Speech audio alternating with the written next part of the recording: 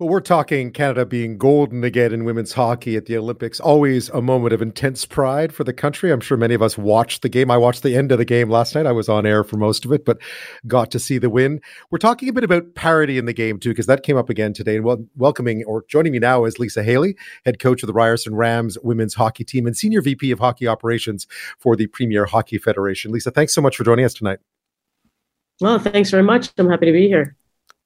So this has come up again, and I know it's something you've probably watched from over the years, this idea of parity and somehow that, that other teams, other countries aren't catching up to Canada and the US quickly enough. But I felt like we saw some pretty decent games at the Olympics this year, that other countries are starting to make some advances. I definitely agree with you. And I think if we just look back to the World Championships that were just hosted in August, there was a lot of parity throughout the entire tournament, a lot of close games. And I think the Olympic years, though, need to be looked at with a different lens, just because Canada and the USA, they centralize their teams. They use a residential program where their athletes are training together the entire time. They're playing together. They gain a lot of game experience. And I think just looking at where the level of play was in August and how small the gap was between Canada, USA, and the other teams, and then seeing where they are a short time later, just 6 months later in February, the difference that makes.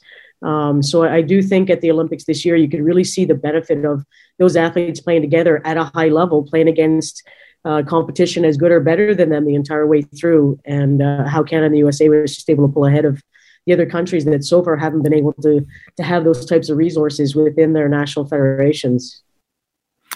From your standpoint, how beneficial would it be to see other teams start to at least be in the picture when it comes to, maybe a surprise, a final or have a couple of teams like the Finlands start to sneak up on Canada and the US? Well, I think the Finns are done sneaking up.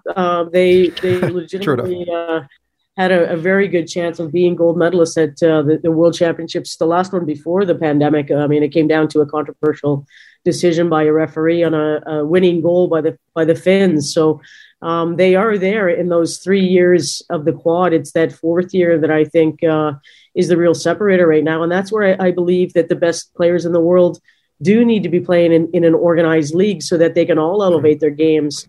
I just think it helps the federations around the world to be that much more competitive 365 days a year and not just 3 years out of 4. Lisa, you'll know the answer to this. So for listeners who aren't familiar with what's been happening, where are we at now with a professional women's league in terms of one that everyone will be happy to play in?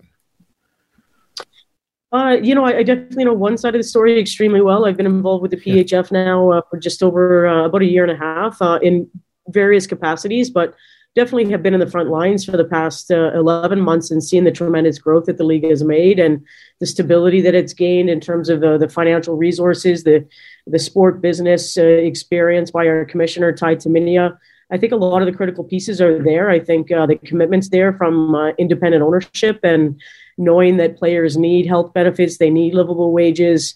I think those a lot of the ingredients are there now, and it's just trying to find the recipe to do so. So I think we're extremely close. I think the right heads have to get together, and we're going to be able to push this across the finish line. And I'm quite optimistic, to be honest.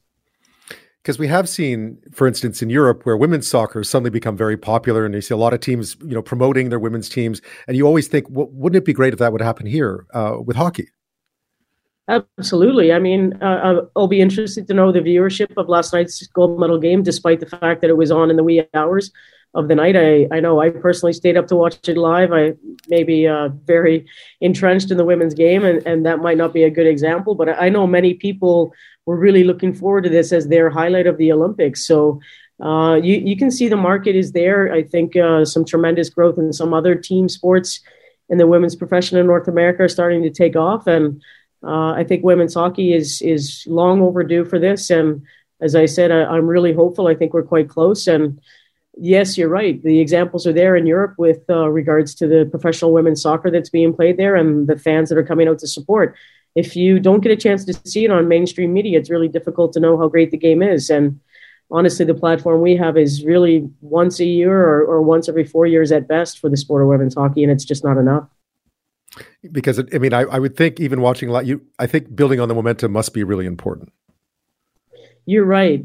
It's extremely important. I think this next 6 months to 12 months is a very critical time. I think our sport professionally is in a really we've got the microphone right now, and hopefully something can happen. I think if there's no better time than in the next 6 months to a year. So I continue to be optimistic. I know there's a lot of hard work being put in by everyone from all sides. I mean, there's no question that every athlete that was at the Olympics competing in women's hockey would like to see an opportunity to do this for a living. So again, everyone has the right intentions. It's just finding out the right recipe. The ingredients are definitely there. Lisa Haley, thank you so much for your insight on this tonight. My pleasure. Have a good evening.